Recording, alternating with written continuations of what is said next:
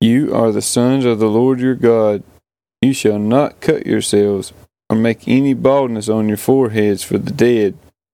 For you are a people holy to the Lord your God, and the Lord has chosen you to be a people for his treasured possession, out of all the peoples who are on the face of the earth.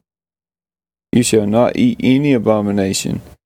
These are the animals that you may eat: the ox, the sheep, the goat, the deer, the gazelle, the roebuck, the wild goat, the ibex, the antelope, and the mountain sheep. Every animal that parts the hoof and has the hoof cloven in two, and chews the cud, among the animals you may eat.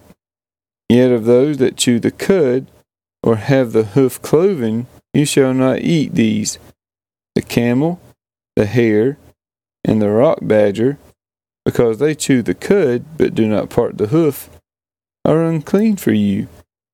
And the pig, because it parts the hoof, but does not chew the cud, is unclean for you.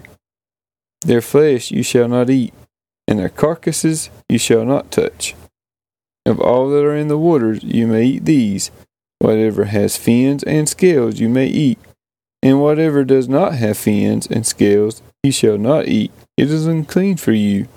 You may eat all clean birds, but these are the ones that you shall not eat: the eagle, the bearded vulture, the black vulture, the kite, the falcon of any kind, every raven of any kind, the ostrich, the nighthawk, the seagull, the hawk of any kind, the little owl and the short-eared owl, the barn owl, and the tawny owl, the carrion vulture, and the cormorant, the stork, the heron of any kind, the hoopoe, and the bat.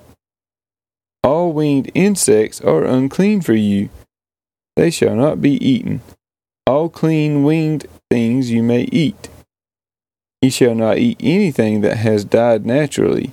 You may give it to the sojourner who is within your towns, that he may eat it, or you may sell it to a foreigner, for you are a people holy to the Lord your God.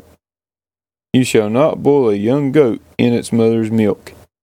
You shall tithe all the yield of your seed that comes from the field year by year, and before the Lord your God, in the place that he will choose to make his name dwell there, you shall eat the tithe of your grain, of your wine, and of your oil, and the firstborn of your herd and flock, that you may learn to fear the Lord your God always.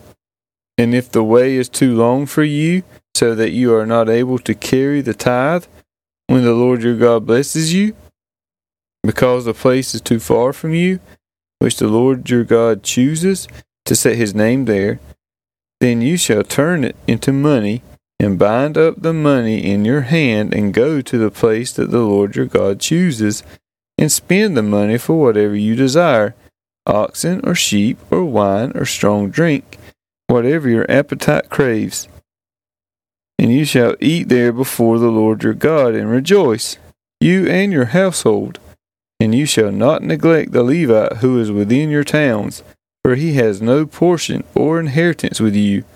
At the end of every 3 years, you shall bring out all the tithe of your produce in the same year, and lay it up within your towns.